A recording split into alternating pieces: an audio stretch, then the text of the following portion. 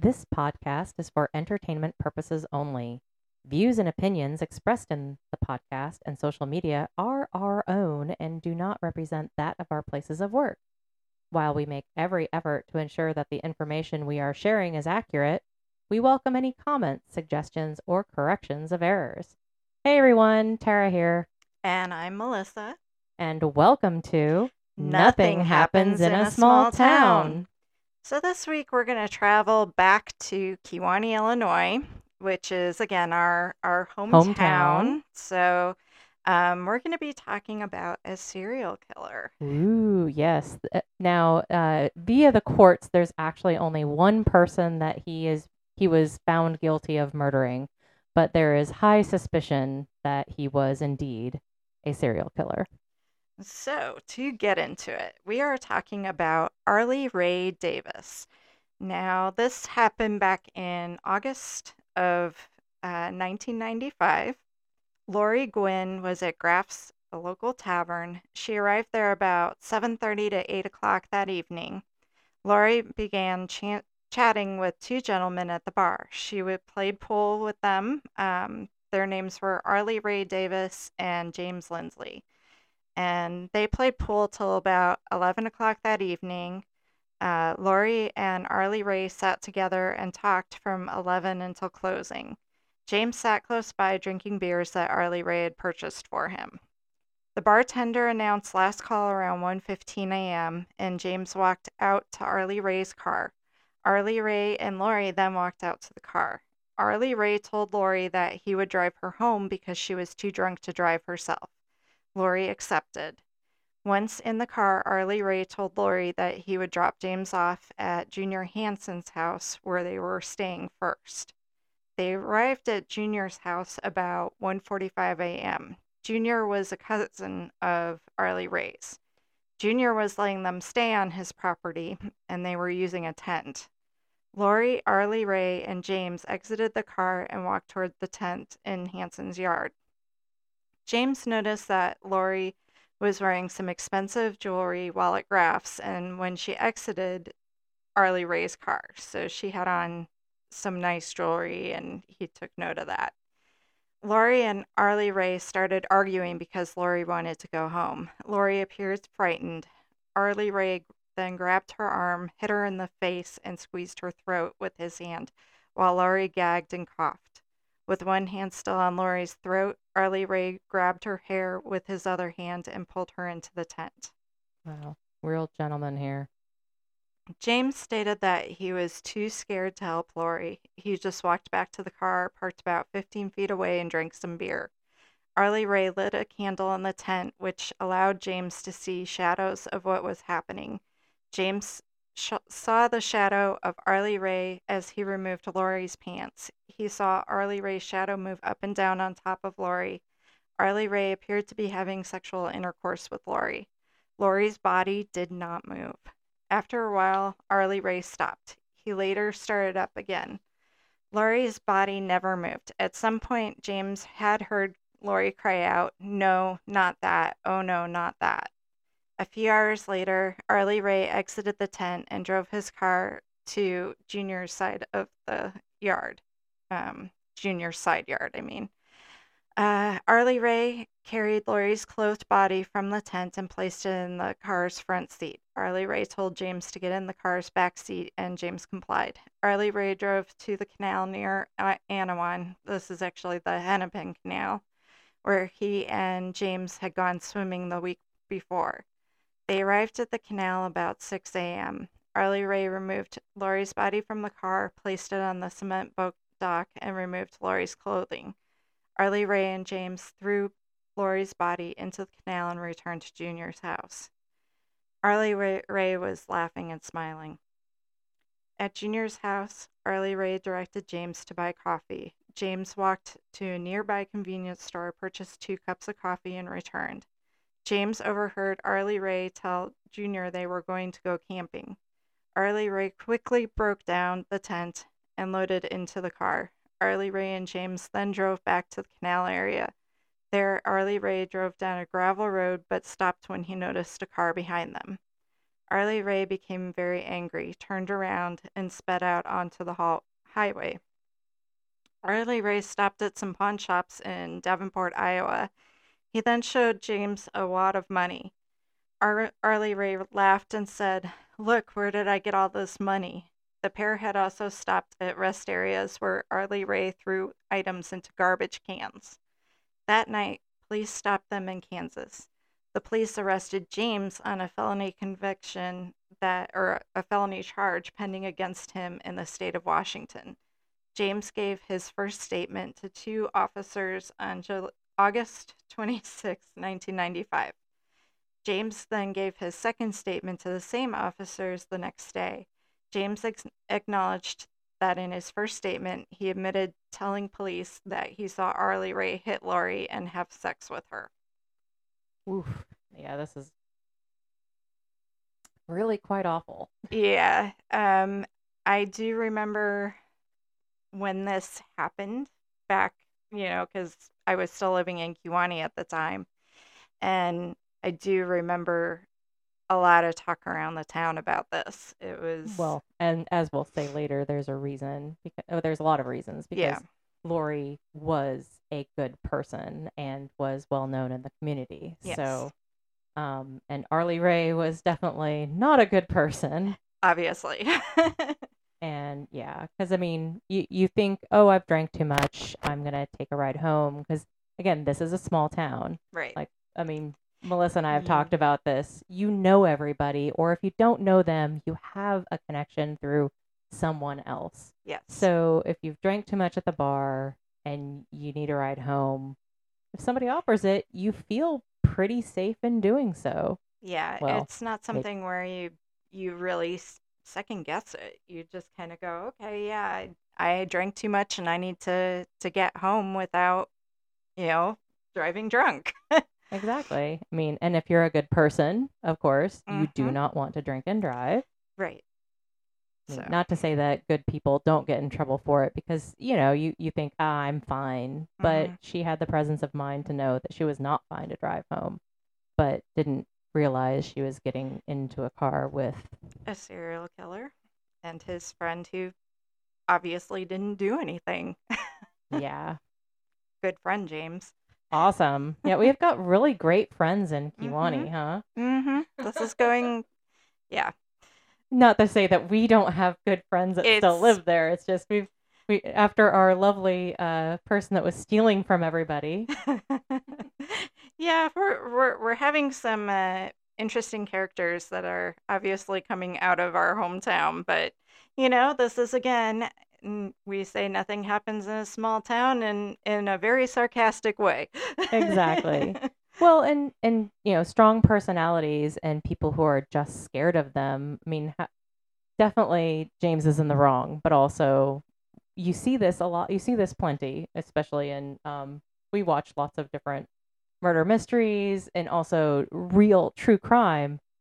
There are those people who, if you're scared, if you're in a position like that, you do what the evil person says because you might be next. Right. Yeah. And I mean, it's a case of, do you do the right thing? Do you do the wrong thing? Do you just go with the flow because that's What you what you know, know or what you feel safe doing? And I mean, he did at least tell the police eventually, but definitely not soon enough. definitely.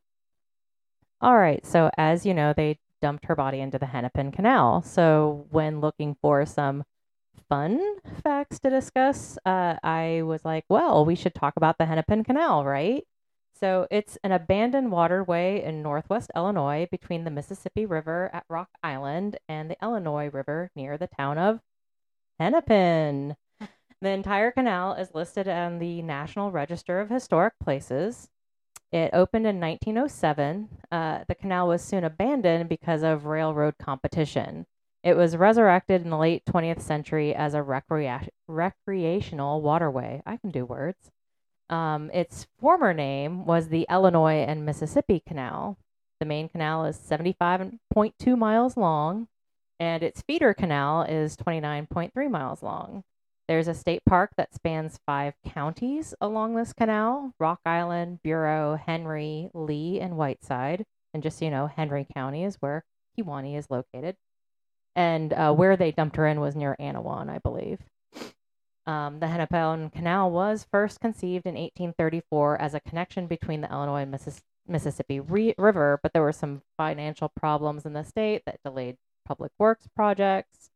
Um, but their pressure was on because it was at that time still cheaper than rail. And they convinced Congress to authorize preliminary surveys on the project around 1871. Construction began in 1892, and the first boat went through in 1907, as we discussed before. It reduced the distance by barge from Chicago to Rock Island by 419 miles, which is pretty considerable.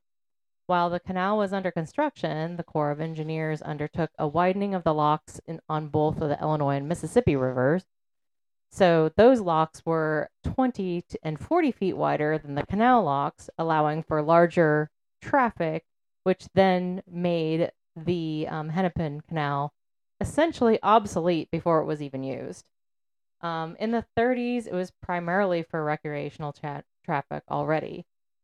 It was open to boat traffic until 1951 at no cost. They actually made ice from the canal's frozen waters and sold it during the winters to help pay for the canal's maintenance cost.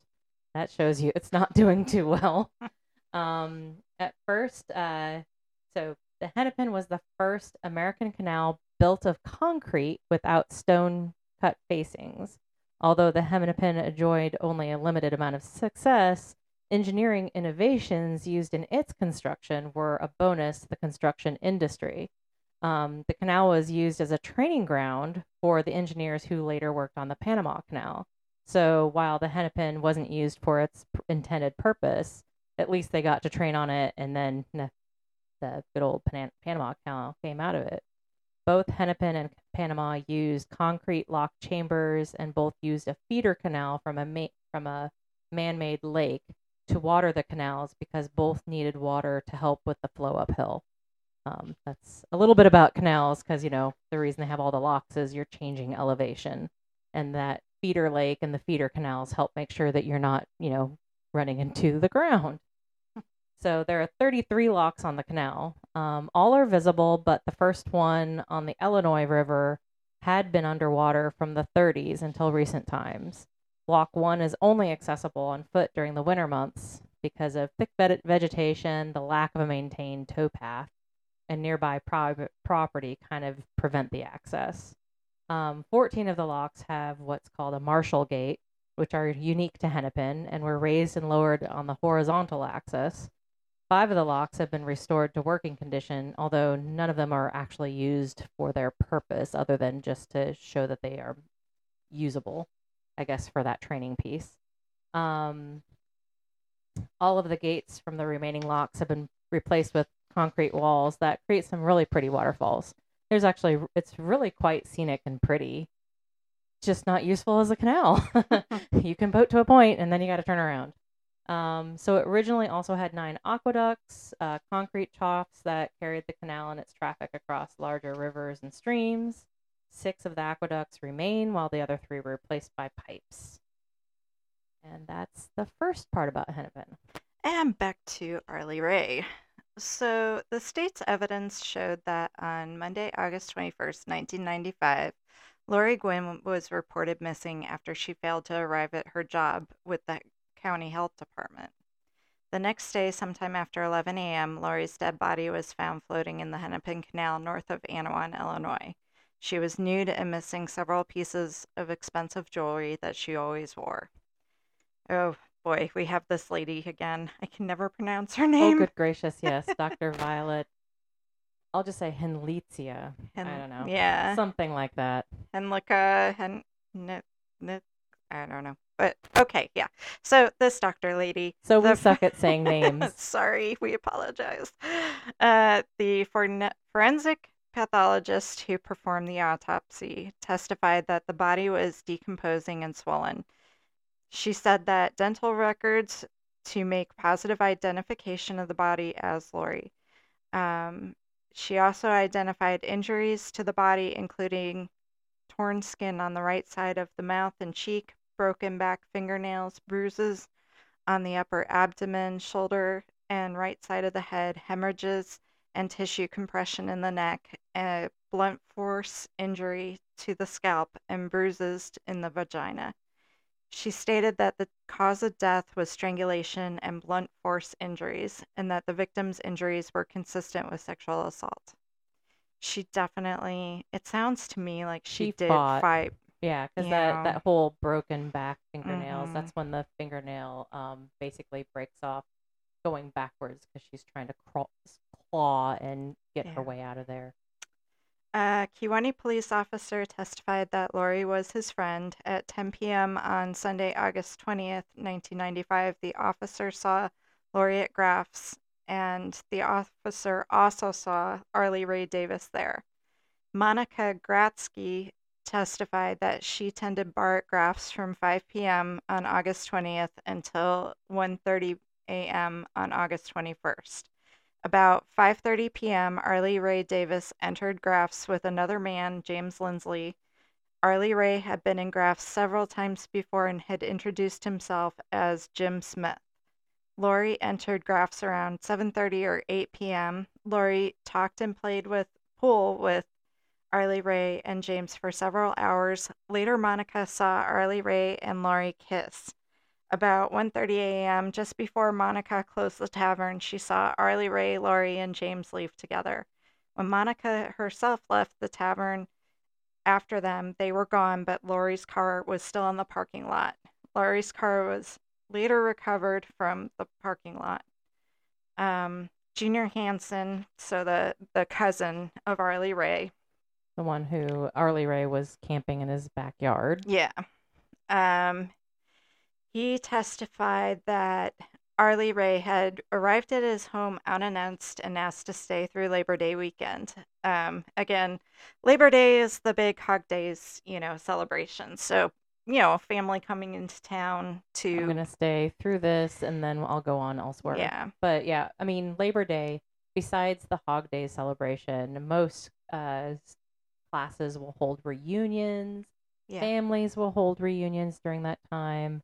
Heck, I went to a funeral over for Labor Day weekend, so it's really just that time that people are gonna get together. So it makes sense. yeah. So Arlie Ray slept on Junior's front porch for a few days. After that, James joined Arlie Ray at Junior's house and they erected a tent in Junior's yard.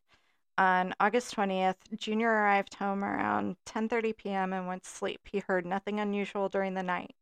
At 6:45 a.m. on August 21st, Junior watched as Arlie Ray quickly loaded the tent into his car. Arlie Ray told Junior that he and James would be renting a campsite in a nearby park, most likely Johnson's. Arlie Ray and James left by 7 a.m. Junior did not see Arlie Ray again until the trial. So Crescinda Harris is a neighbor of Junior's and she lives right across the street. She identified Arlie Ray and James as the two men who had been living in the tent in Junior's yard. Um, in the early hours of August 21st, Crescinda was awake sewing a bridesmaid's dress. She took a break and went outside of her front steps about 2 a.m. While sitting there, she heard a woman loudly cry out in a pleading voice, "No, not that. Oh, no, not that." Crescinda described the voice as coming from the tent in Junior's yard.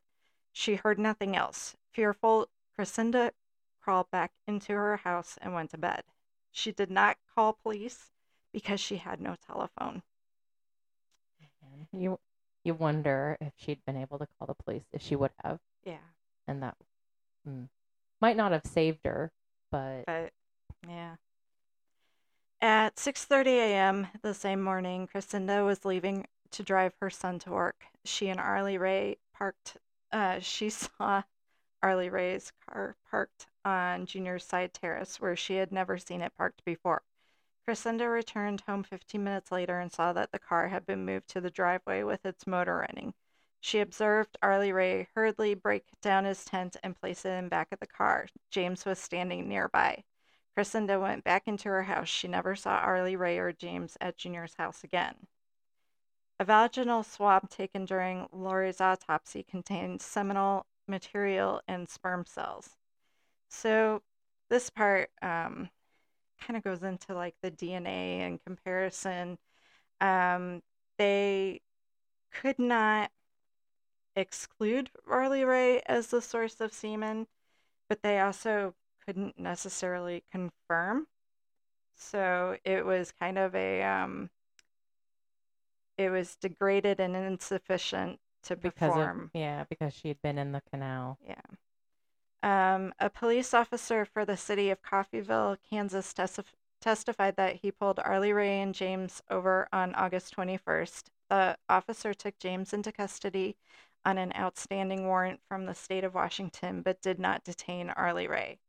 A police officer from the city of Tucson, Arizona, testified that he approached Arlie Ray for questioning on 1 a.m. on August 29th. Tucson authorities then held Arlie Ray in custody after discovering that he was wanted on an Illinois warrant charging him with Lori's murder. So when they were stopped in Kansas, they picked up James, but they let Arlie Ray go. Mm-hmm. Until after, of course, James made the lovely statements, and they were able to put him on a warrant. So James testified for the prosecution. In August of 1995, James was living at the rescue mission in Galesburg, Illinois, when Arlie Ray picked him up and drove him to Junior's home in Kewanee. For the first few days, James slept in Arlie Ray's car, and Arlie Ray slept on the porch. They then erected the tent in Junior's yard, and James slept in the tent one night, then slept on Junior's son's house for a night. In his testimony, James acknowledged that he had mental problems, suffered from hallucinations, and had been committed to mental hospitals throughout his life. At times, he had difficulty remembering past events. James also has epilepsy, for which he takes prescription drugs, which he should not mix with alcohol. He tends to get confused if he drinks alcohol while taking his medication.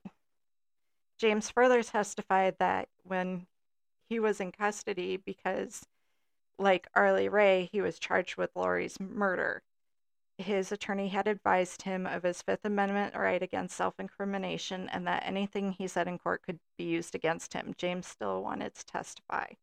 James stated that he had no agreement with the Henry County State's attorney regarding the charges against him, nor did James expect anything in return for his testimony. The state's attorney had offered to recommend a sentence of 20 years imprisonment if James pled guilty to murder.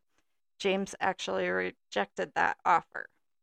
On cross-examination, James explained that he was arrested in Kansas because he had a felony charge pending against him in Washington. And basically, they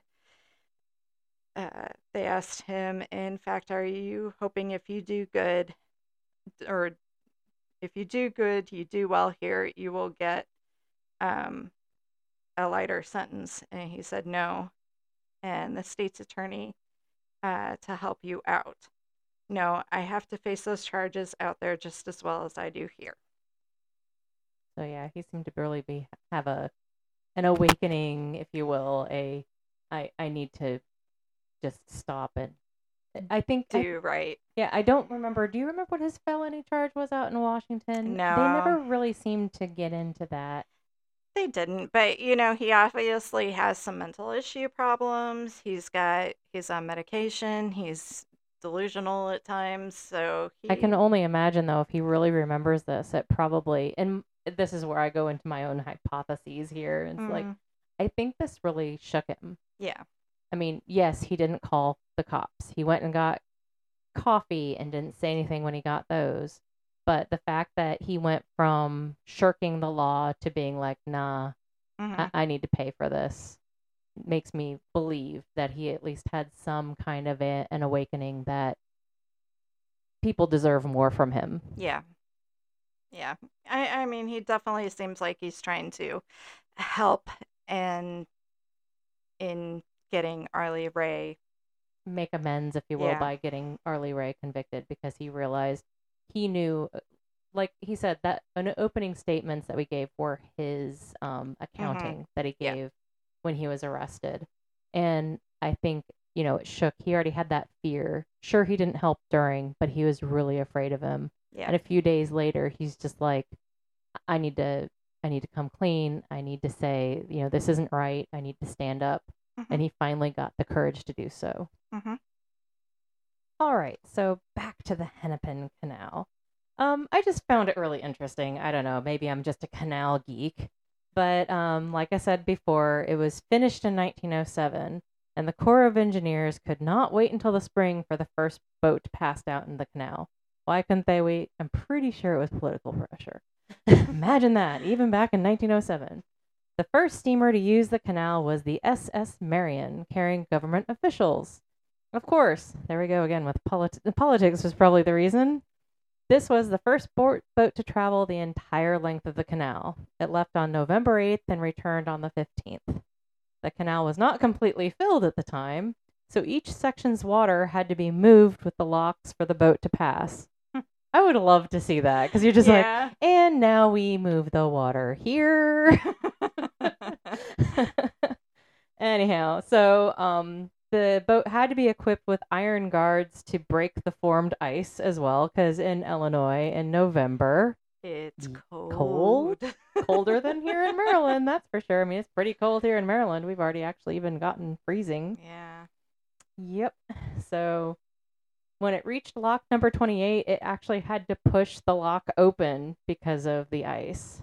When it reached the last 5 miles of her journey, there was still a problem with the amount of water. At this point in time, it was too much water, and they couldn't pass under the Rock Island Bridge. As a result, the people and basically the first people and the sailors found were asked to come aboard to make a ship sink slightly. They just added more people. I found that hilarious. We need to make this go. Ice, this, that, and the other. Oh crap! Now we can't get underneath the bridge. Hey, you, get over here and get on the boat. So, guests at the opening ceremony included Governor Charles S. Deneen, sorry, former Minnesota Governor Samuel R. Van Sant, who was born at Rock Island, and Congressman Frank Orrin Loden.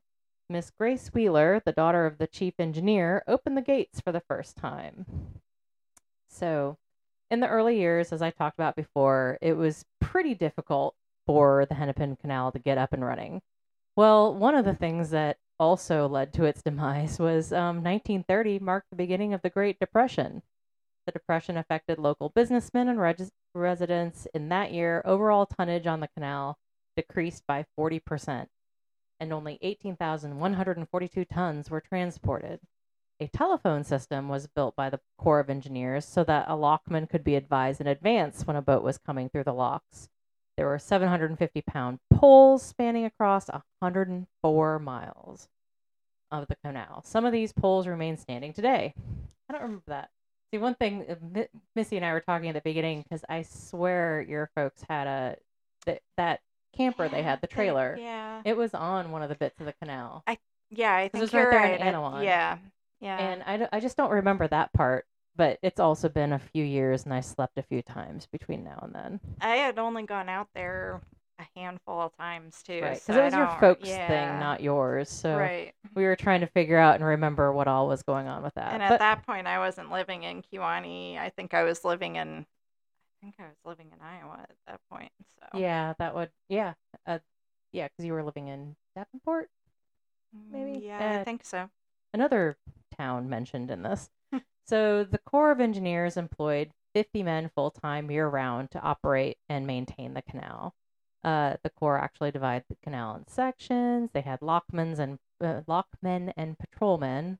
Some of their tasks include patrolling the banks, repairing brakes, operating the locks, servicing the phones. So you can imagine this would take a bit of money to pay for all these guys. They were provided houses, barns, warehouses, sheds, and workshops. And all of the houses had concrete walks and many other concrete things. I think that's funny to call out concrete things, but what do I know? They were never wired with electricity, and did not have indoor plumbing. So this sounds like a really awesome place to live. But it also was 1930, so it was still in that plumbing in houses was still relatively new, what have you. So the canal was not only supposed to transport coal, but salt, grain, gravel, iron, steel, and many other crops and minerals, but it was, even from the beginning, considered a place for recreation. Family and friends would participate in picnics, swimming, and most noteworthy, fishing. Fishing caught on the Hennepin Canal still hold Illinois records. So I guess because, it's just easier to fish in a canal versus those rivers. And back when it was still in operation, these fish that hadn't actually traversed between the rivers found it to be interesting. And actually, swimming was so popular at one point in time that the local YMCA's held swimming classes in the canal. Interesting. I can't imagine swim. I mean, I guess I was used to using the pool. No, it's like you go to the Y to use the pool, right? Yeah. Well, in 1930, I guess the Y not. really, because isn't that kind of sort of a staple? Every Y I've Yeah. been to has a pool. It does, yeah. So Now I want to go look and see when did Ys start putting pools in them. Right.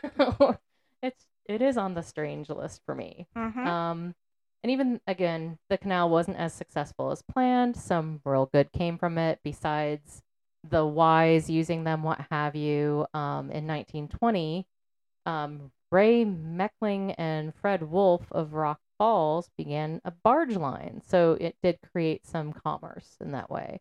It required smaller barges, so the two bought a steamboat and began erecting barges. They even bought gravel and transported it to people who were interested in buying some.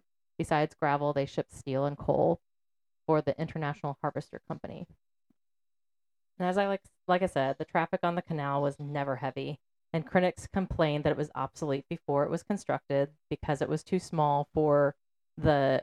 It was more set for early days of canaling, but it came out later, and boats had gotten larger than they could actually safely traverse the canal. It was a source of frustration and ultimately a failure. Many have said, had the canal been constructed in the 1830s, 40s, or 50s, or even the 60s, as originally suggested, it probably would have had a much greater economic potential. The canal was intended to connect the upper Mississippi Valley to the Atlantic Ocean, actually. So, way back then, they were thinking about digging canals across the rest of those states. So, Indiana, Ohio, Pennsylvania, and getting all the way to the Atlantic. That didn't happen. Actually, I'm not even sure. Now I need to look again because I did some. I was like really focusing on the Hennepin Canal because that's where Lori was found. But Lori Gwynn, I didn't get into whether we had a lot of other canals because over in Europe, I mean, canals are huge. Yeah. When I lived in England, there are people who live on canal boats. It's cool. You can go out and do a day of bunting and boats and what have you. Anyhow, so yeah, they were thinking about it in 1948 of expanding and making it bigger, and that would have cost $12 million back then, which you can imagine is not just a drop in the hat. So in April 7th in 1948, the Corps of Engineers issued a navigation notice that put the canal on a limited service basis. All the chaos led to the suspension of all lock operations and non-essential maintenance in 1951. Legislators in Washington, D.C. and Springfield were getting innumerable letters and petitions from Illinois citizens and conservationists. These groups organized campaigns with Save the Canal as their theme. The legislators of Illinois began to plan to take over the canal for recreation use. As of 1970, full ownership had been given to the state of Illinois for the use of the waterway for recreational use and under the jurisdiction of the Department of Conservation. They still wanted another $22 million in 1970 to get the canal into shape. Today, it's just used for recreation. There are trails along the canal that allow people to walk, jog, bike. Pretty much its entire length has been paved. During the winter months, the trail is heavily used for snowmobiling. Fishing is still popular. However, swimming, which was the cornerstone for the Y, is now prohibited. Though we hear Arlie Ray did that in 1995. Probably was prohibited. So. It was probably prohibited then. Yeah. I kind of remember, again, we stayed there one night, Sean and I, way back when. Yeah. So I think it was prohibited even then, and we just built a big fire Yeah, because, yeah. I don't remember ever swimming in it, but I do remember like maybe tubing. I think tubing happens there, and maybe some of our friends who still live there can tell us. yeah, maybe we should have asked them before we had held this podcast, Eh, but it really wasn't like the main yeah. objective. I was just truly interested in the canal's history at the time, and now I'm questioning I should have asked more questions. Oh All right, well. so that's it for the Hennepin Canal. And back to Arlie Ray Davis. So, Arlie Ray testified on his own behalf and denied any knowledge or involvement in Laurie's death. In August of 1995, Arlie Ray was staying at Junior Hanson's house with James. Arlie Ray and James were at Graff's on August 20th. There they met Laurie, with whom they played pool, at about 1 or 1:30 a.m. As Arlie Ray was leaving the tavern, he asked the bartender whether any other taverns were open. The bartender replied that Zodiac's was a late night establishment, but she did not know how late it stayed open on Sunday nights. Arlie Ray then asked Laurie if she went to meet him at Graff's the following Friday night. She agreed. Arlie Ray, Laurie, and James then walked outside. James says he was tired and went to the car. Laurie told Arlie Ray that she would see him the next Friday, and they said goodbye to each other. At that moment, an older car drove by and honked its horn. Laurie waved at the car, which pulled off into a lot across the street. Arlie Ray went to his car, and he and James returned to Junior's house. Arlie Ray attested that he did not know what happened to Laurie after he drove away from the tavern. According to Arlie Ray, after they arrived at Junior Hanson's house, James slept in the tent and Arlie Ray slept in the car. Arlie Ray did not hear anything unusual during the night. The next day, Arlie Ray awoke at daybreak, at which was his custom. He and James broke down the tent and packed it into the car. Arlie Ray sent James for coffee and to get directions to James's sister's house. Arlie Ray decided to leave that morning, even though he had made plans to meet Laurie the next Friday. Arlie Ray stated that he and James drove towards Interstate 80. When Arlie Ray missed the on-ramp for Interstate 80, he turned his car around on a gravel road. Arlie Ray noticed a driver of another vehicle look at him as he did this. Arlie Ray then proceeded to Rock Island, Illinois, where James unsuccessfully attempted to reach his sister. They then drove to Kansas and James was arrested. Following James' arrest, Arlie Ray went to Las Vegas, Nevada for a few days, then to Tucson. Police arrested Arlie Ray in Tucson. The defense rested, and the jury retired to deliberate after hearing closing arguments and receiving its instructions. Arlie Ray's Bifurcated. thank you, capital sentence hearing commenced. At the first phase, the jury found Arlie Ray eligible for the death penalty. Arlie Ray then waived the jury for the second aggravation mitigation phase. Yeah, bifurcated just means it's in two parts. Gotcha. Sorry. In aggravation, the state initially presented brief victim impact testimony from Laurie's father, sister, and mother. The state also offered additional testimony from James. James stated that after Arlie Ray picked him up in Galesburg, they went to several bars where Arlie Ray became pretty drunk. While drunk, Arlie Ray told James that he had killed several women around Peoria, Illinois.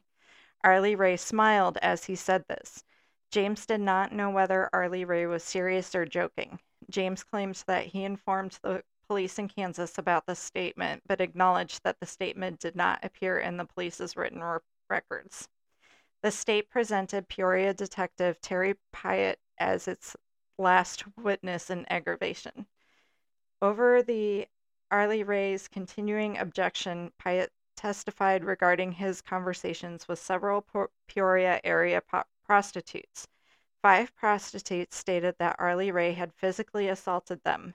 A 6th prostitute told Pyatt that while in Arlie Ray's car, she saw handcuffs and a photograph of a missing Peoria woman who appeared dead. Pyatt further testified that related conversations that he had with Arlie Ray's former girlfriend, Connie Waldron, Waldron had told them that among Arlie Ray's belongings, she found two Polaroid snapshots of what appeared to be nude deceased women bound around their throats, arms, body, and legs. Waldron thought that the women had an orange rope around their throats and that the photos had been taken inside of Arlie Ray's car. Arlie Ray took the photos away from Waldron. In mitigation, Arlie Ray's mother, Dorothy Davis, testified that Arlie Ray, her only son, was born in Gillette, Arkansas in 1955. She described Arlie Ray as a good boy who received grades of B's and C's in school. While in high school, Arlie Ray worked as a janitor.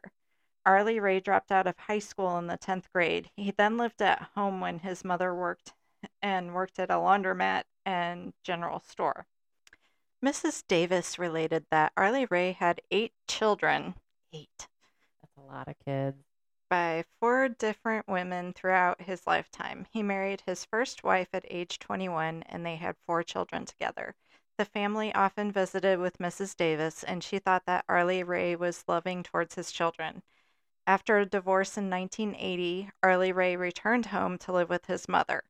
Arlie Ray then married his second wife with whom he had 2 children.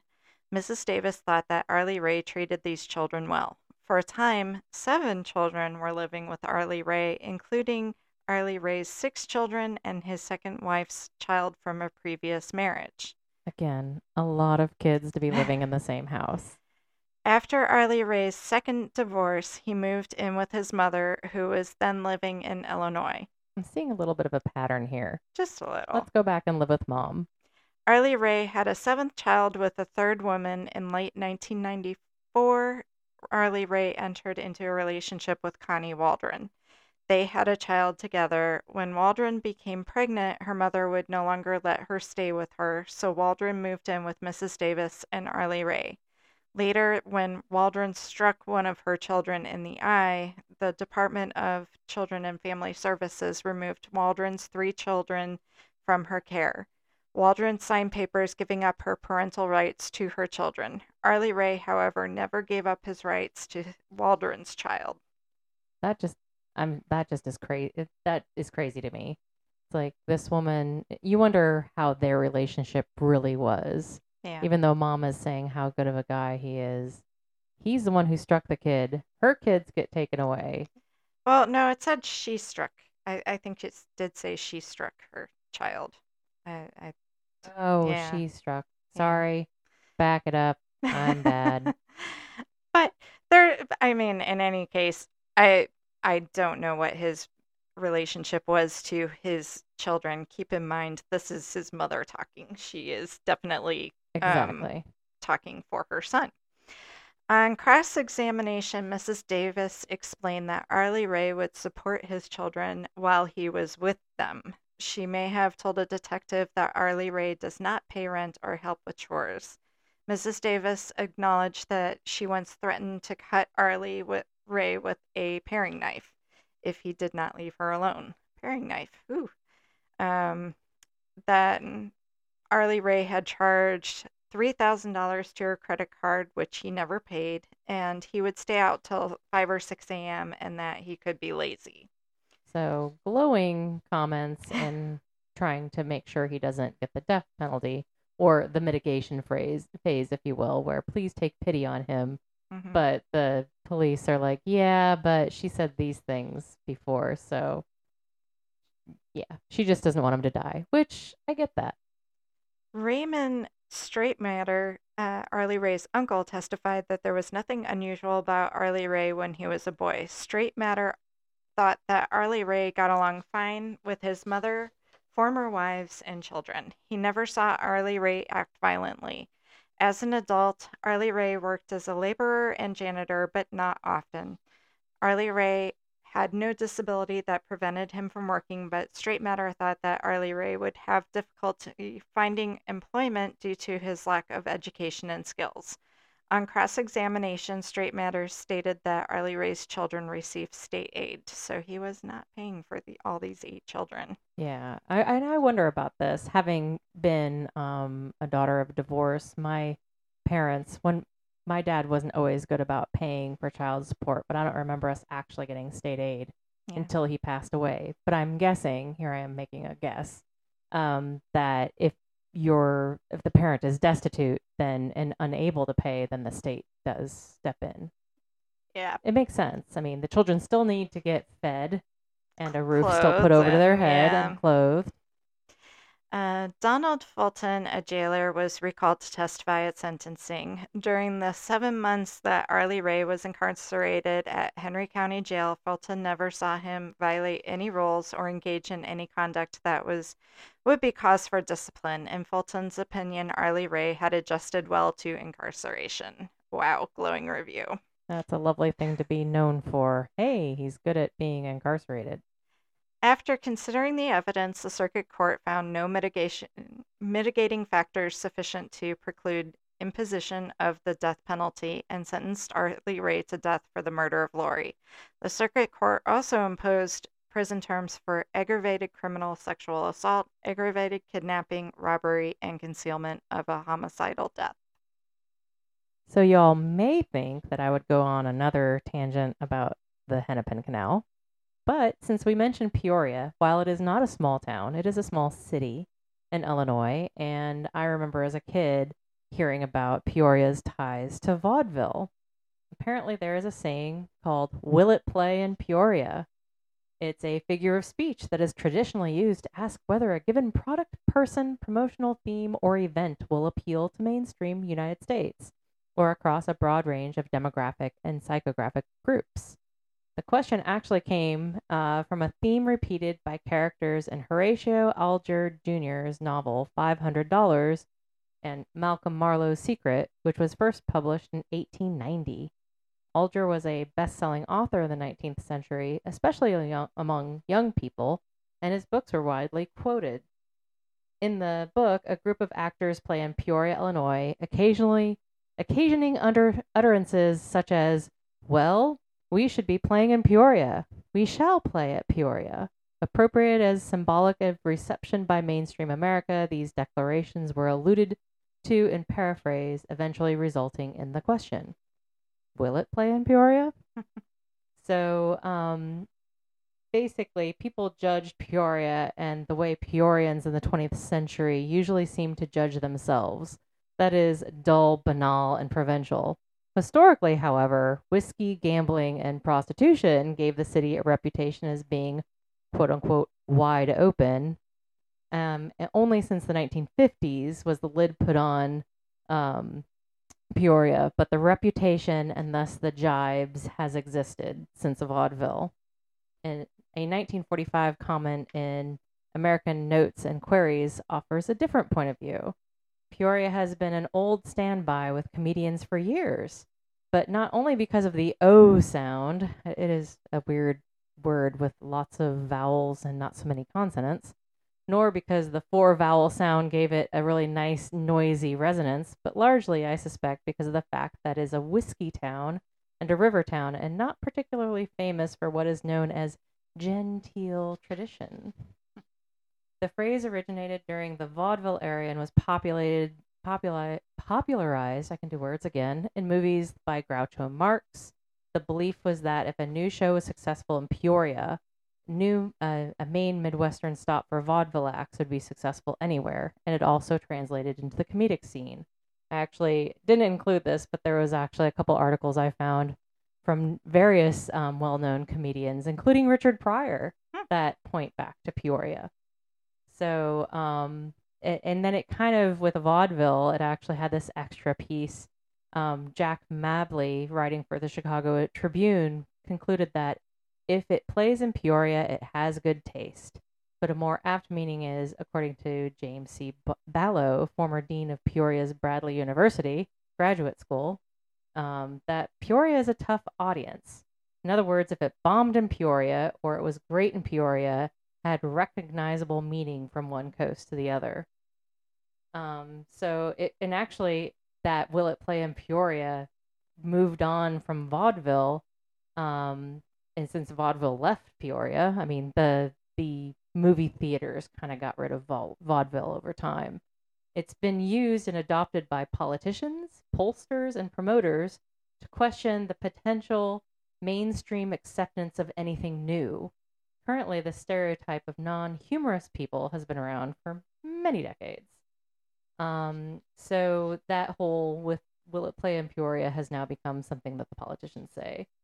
I personally remember as a kid hearing that Peoria was famous for throwing rotten vegetation, particularly tomatoes, at performances they disliked.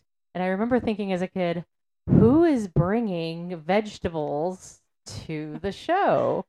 But apparently, I've looked this up, and actually, pelting unlucky victims with rotten produce is one of our oldest forms of expression, older even than tomato cultivation.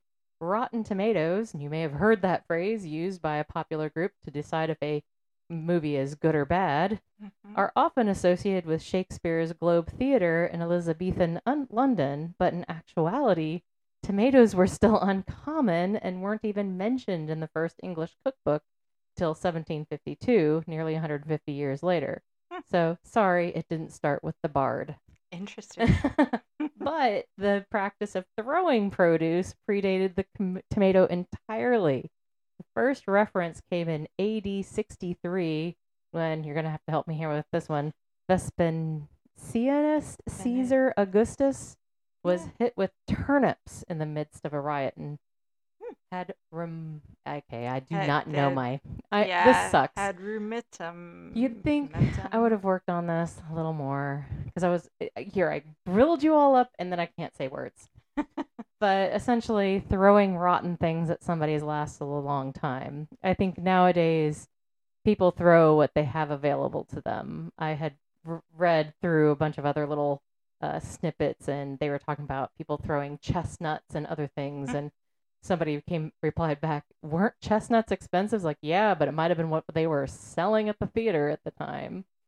So, yeah, I know that there are places like when I used to go to football games, they would actually take the tops. If you got a bottle of water or a bottle of beer or anything like that, they wouldn't leave you with the top because they didn't want you throwing it into the field. Oh.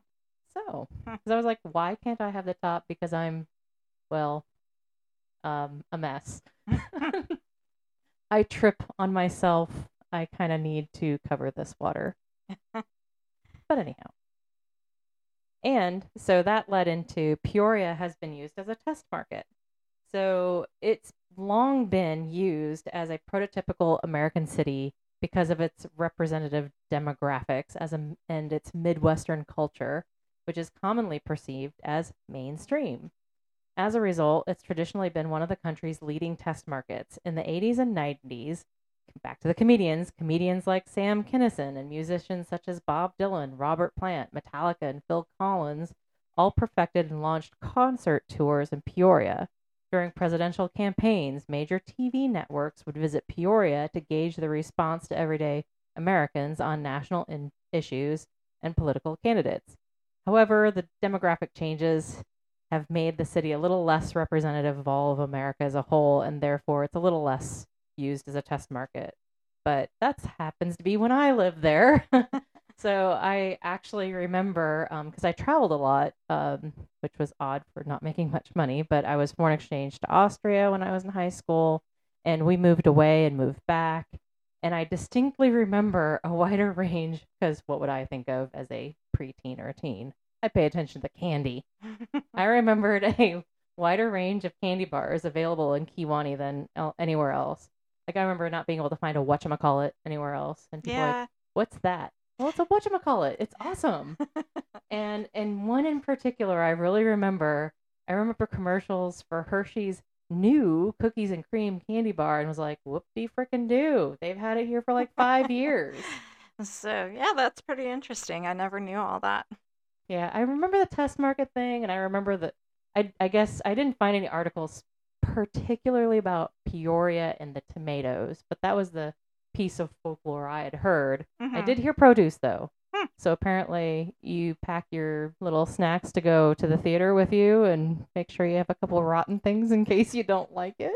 I can't imagine walking around with rotten fruit fruit I'm just sitting and here thinking, vegetables just to throw at people. I mean, I guess times are different now. I guess, I mean, if you want to make a statement, roll around carrying rotten vegetables in case you need to throw them at somebody.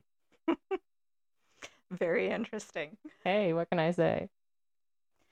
So I'm going to start with a little article from the Quad City Times, basically talking about Arlie Ray as a serial killer. A Peoria police investigator is 100% sure that Arlie Ray Davis was a serial killer. Davis, 46, died October 13th from apparent heart attack while on death row at the Pontiac.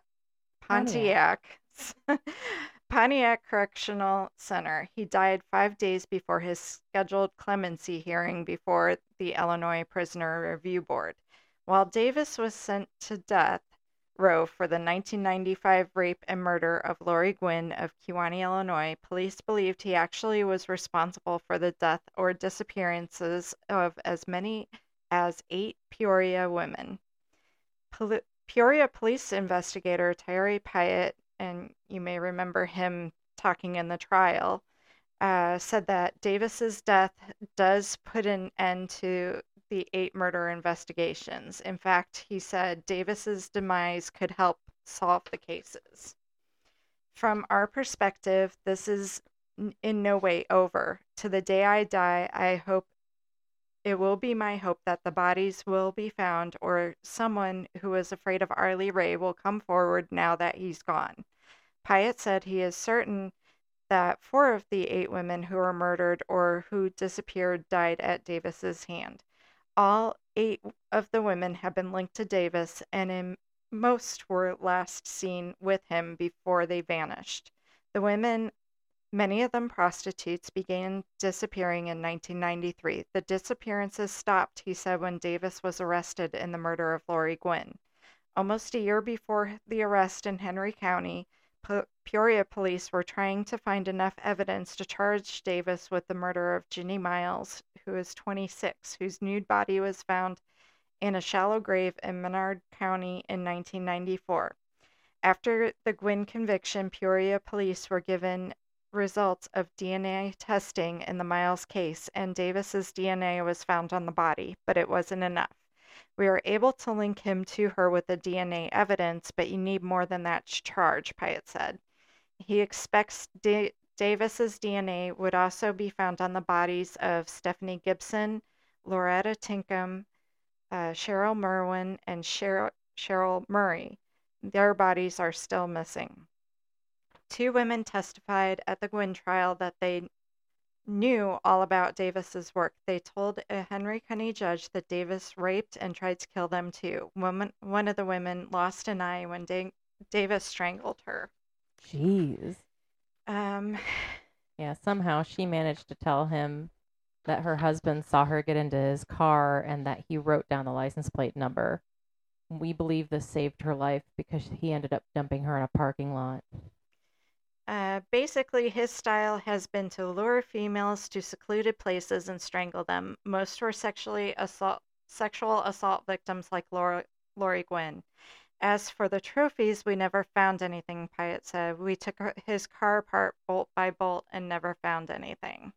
So they believe he took things off of everyone, but as we already knew from Lori, he took those and pawned them. So I'm wondering if there weren't more There pawns of probably stuff. were, Because yeah. they, at first, you would think that a lot of serial killers do keep trophies. Mm-hmm. And, we talk about the fact that when he died in 2002. So this was 7 years after Lori's murder. But you may remember from our last discussions about Kewanee that Illinois got rid of the death penalty. So they were Mm-hmm. having clemency hearings. I'm glad he died before he had a clemency hearing because part of me is Yeah, like, he doesn't deserve it. yeah. And I mean, he's where he should be. Right. I mean, you want him to suffer, but at the same time, can you imagine if he had gotten out? No, don't want to. Yeah, you wonder if he would have gone on killing. So only 5 women were named. It does say that there were 8 investigations, but I couldn't find anything on the additional 3. But just to talk a little bit about the victims here in this case, Lori Gwynn, as you know, she was from Kewanee. Her father is the former Kewanee police chief, Cliff Fernald. Terry Gwynn is her ex-husband, and Daniel Gwynn is his son. Afterwards, Terry Gwynn actually sued the bar Graffs for damages incurred by the loss of Lori and for his son because obviously she used to support her son, and her son is, you know, now Without a mother. without a mother. And I don't know what happened in that case. I couldn't find any results on it, but I can understand him doing that. Lori worked at the Henry County Health Department for at least 10 years. She was the manager of the homemaker division. She was well loved by her coworkers. Everything that I read said that everybody that worked with her loved her. Yeah, I remember reading one of the anniversaries of her death. I believe there was a thing where they got together around her Hmm. grave site. So, I mean, she just was a really nice person. Hmm. So, while you could say that Arlie Ray's primary targets had been prostitutes, they say that people do escalate. They go from what is relatively low risk for them victims, people who live high risk lives, Hmm. prostitutes, and then they move on to she was probably just a really good, just wrong place, wrong Right, time. She yeah. was a target of opportunity Convenience, and yeah. convenient. So Lori attended Blackhawk Community College. She was named Woman of the Year in 1991 for the Kewanee Business and Professional Women's Organization. And you do kind of wonder with Lori, was it that she was so well cared for that this really kind of helped get him arrested? She also enjoyed golfing, camping, and craft work. Um, Ginny Miles, we kind of talked about her in the article. They found her in a She was found by 2 fishermen in March of 1994 in Salt Creek. Family members said that she frequented the same bars as Arlie Ray. Her case is considered solved because they found his DNA on her. But that was about all I could find on Ginny Miles. yeah, she was actually found before he died, and there was actually in deep into the court documents where they really go on and on and on about all the DNA and what have you. There were some discussions about he refused to provide extra DNA samples after the original, and it was with regard to Ginny Miles, I believe. Mhm. Stephanie Gibson, she was born in 1947 and she has been missing since 1995. She was 48 years at the time old at the time of disappearance. Her son is Leslie Kildare. Uh, Gibson was last seen departing Memories, a bar in the 800 block of Main Street in Peoria at approximately 2:30 a.m. on July 8th, 1995. She was accompanied by Arlie Ray Davis at the time of her disappearance. They rode away in his car, a light blue floor-door 1979 Dodge Dart. Um, Davis claimed that he and Gibson visited Kingston Mines in Illinois afterwards, but no evidence was discovered to support his statement. Gibson has never been heard from again. Her son has actually been kind of a, he's definitely been following the case. He's been trying to advocate for his mother. She had some mental issues She was and not a prostitute, and no. if you look at the times, she was killed or she went missing a month before Lori. Hmm. The next victim, Loretta Tinkham, or Loretta Skeeter, or Loretta York. She went by 3 different names. Now, she was thought to be a prostitute, but we're not sure on that. She was born in 1963, and she's been missing since November 3rd, 1994. She was 30 years old at the time of disappearance. Tinkham was last seen in Peoria on November 3rd, 1994, and she has never been heard from again. That was, again, another one where I couldn't find a lot of information on her other than this. I mean, with Arlie Ray passing, you wonder how much more would have been continued to be litigated if he Mhm. was still alive. Cheryl, the next one, Cheryl Merwin, aka Cheryl Walker, aka Sherry, she's one who her case was solved by a DNA DNA. test post him passing, I believe. She's another one that he fought to not get his DNA given out after he was convicted, not during the conviction. So, yeah. So she was a missing case.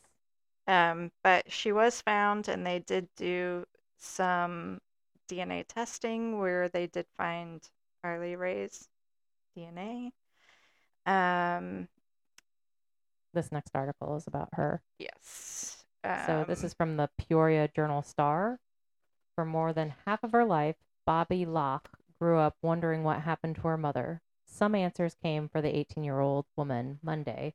This is from July 17th of 2003, when she learned of a skull discovered nearly 2 years ago in shallow waters of Kickapoo Creek was identified as that of 35-year-old Cheryl Walker, also known as Cheryl Merwin, who was reported missing in early June 1994. Police investigated the disappearance, and while various rumors spread about the woman, who often hitchhiked and sometimes prostituted herself to feed her children, police held tight that she may have been the victim of the late Arlie Ray Davis.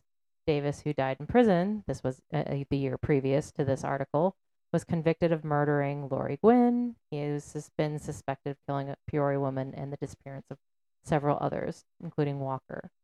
Sherry knew Arlie Ray, and that's the first person that came to mind, said Walker's longtime friend Roy Bailey, who Locke had and her older sister refer to as Uncle Mike. So Bailey and other friends said that Walker liked to party, and she likely ran into Davis while partying or prostituting. Still, she would never leave her children. She would leave them in someone's care and frequently call to check on them. So after a few days had passed and Walker didn't call, they knew something was wrong. At the time, others claimed that they heard Walker may have overdosed on a combination of drugs and alcohol and her body had been dumped somewhere. And there were things linking Walker's husband. He had said shortly after her disappearance that he could kill her and get away with it because he's crazy. So there was some doubt that it would be Arlie Ray. Instead, it would be her ex-husband. Mhm. But the authorities will likely never know Walker's true fate. Her death is considered undetermined. The discovery brings all the missing women back to the forefront, Peoria County Sheriff Mike McCoy said Wednesday. Law enforcement officials spent numerous hours combing miles of creek bottom for more bones after a fisherman found the skull a quarter-mile south of Illinois Route 8 and half-a-mile west of Taylor Road in Kickapoo Creek on 17 August of 2001. Sheriff's Department initially turned the skull over to Illinois State Police Crime Lab, but reclaimed it in March the following year to have it shipped to the FBI Crime Lab in Washington, D.C. Within a few weeks, DNA from the skull was matched to Walker's children, who had provided DNA samples. So basically, they figured out through the process of elimination by taking all samples from everybody in the family. It's doubtful, though, we'll be able to conclude how she died. If Davis was responsible, his habit of picking up prostitutes and choking them may not be detectable on the bones. So, and I misspoke earlier. I think I was thinking of the other woman who had Ginny Miles. Ginny Who Miles was found in a shallow grave, whereas so the DNA, they did link Ginny Miles, but not Cheryl. But you know, they were both victims of Arlie Ray, and they do believe that he killed both of them. And then the last victim is Cheryl Murray, or aka Cheryl Smith. She was born in 1951. She's been missing since April of 1994. She was 43 years old at the time she went missing. Maria was last seen in Peoria, Illinois on April 1st, 1994, and she's never been heard from again. This was another one that I really didn't find any information on. Yeah, So, I didn't even find anything that said whether or not she would have been considered a prostitute. So these last people that we mentioned them in reverse order of when they had gone missing. So if you mhm. think about it, if she had been a prostitute, he went from prostitutes living high risk lifestyles to branching out to just opportunities, if Yeah, you will. And, yeah. what a lovely guy. So it's sad that he killed all these women, and well, they're pretty sure he killed all these women, and they will probably never get the justice they deserve, but at least he's no longer on this earth and killing anybody else. Correct. So, Yeah, real winner there. No, it's like you kind of go back and you look and you go, this is a guy who, he really wasn't all that great. If mhm. he dropped out of high school in 10th grade, he didn't go back and get his GED. He he did do some odd jobs, did janitorial and other things, but he seemed to just keep going back and mooching off of his mom, Yeah, and he charging her never credit cards. didn't have a lot of aspirations in life, obviously, and seemed to hang around other people who maybe didn't have a lot other than drinking and going to bars and Not to say that drinking and going to bars is a terrible thing, but if no, that's your only thing you do, yeah, not such a good thing maybe. yeah. So, well, that's it for this week's episode. Thank you for listening to Nothing Happens in a Small Town, where things do Do happen. happen, and small towns are not the quiet, quaint places you think they are. So you can check out our Patreon page if you want to donate and help us get some new equipment and We've been having some interesting issues with my yeah. microphone. So here and there, if I'm a little quieter or breathing on you, it seems like I have to eat the microphone. I don't know. We'll Eh, figure it out. we're still in progress of working all these kinks out, but We do if have day jobs too, so, yeah, trying to figure it all out. We'll get there eventually. but if you would like to donate and help us out, our Patreon page is at www.patreon.com/. Nothing Nothing happens happens in in a a small small town. town. Our Instagram user profile is Nothing Nothing happens Happens in in a a small Small town. Town. Our Twitter profile is Nothing Nothing happens Happens in in a a small Small town Town. at NHIAST, NHIAST. standing for Nothing Nothing happens Happens in in a a small Small town. Town. Our Facebook page is Nothing Nothing happens Happens in in a a small Small town Town, or or NHIAST 21. 2021. And our Gmail is Nothing Happens in In a a small Small Town town at at gmail.com. gmail.com. And we are still taking, if anybody wants to give us some ideas of some things to look at, we actually have a couple. Yes, thank you to my friend Doris and my father for making some suggestions. But Yay. if anybody else is interested, please, send us an email. Tell us what case you would like to hear about, and we'll see what we can do. Thank you very much. Thank you. Bye.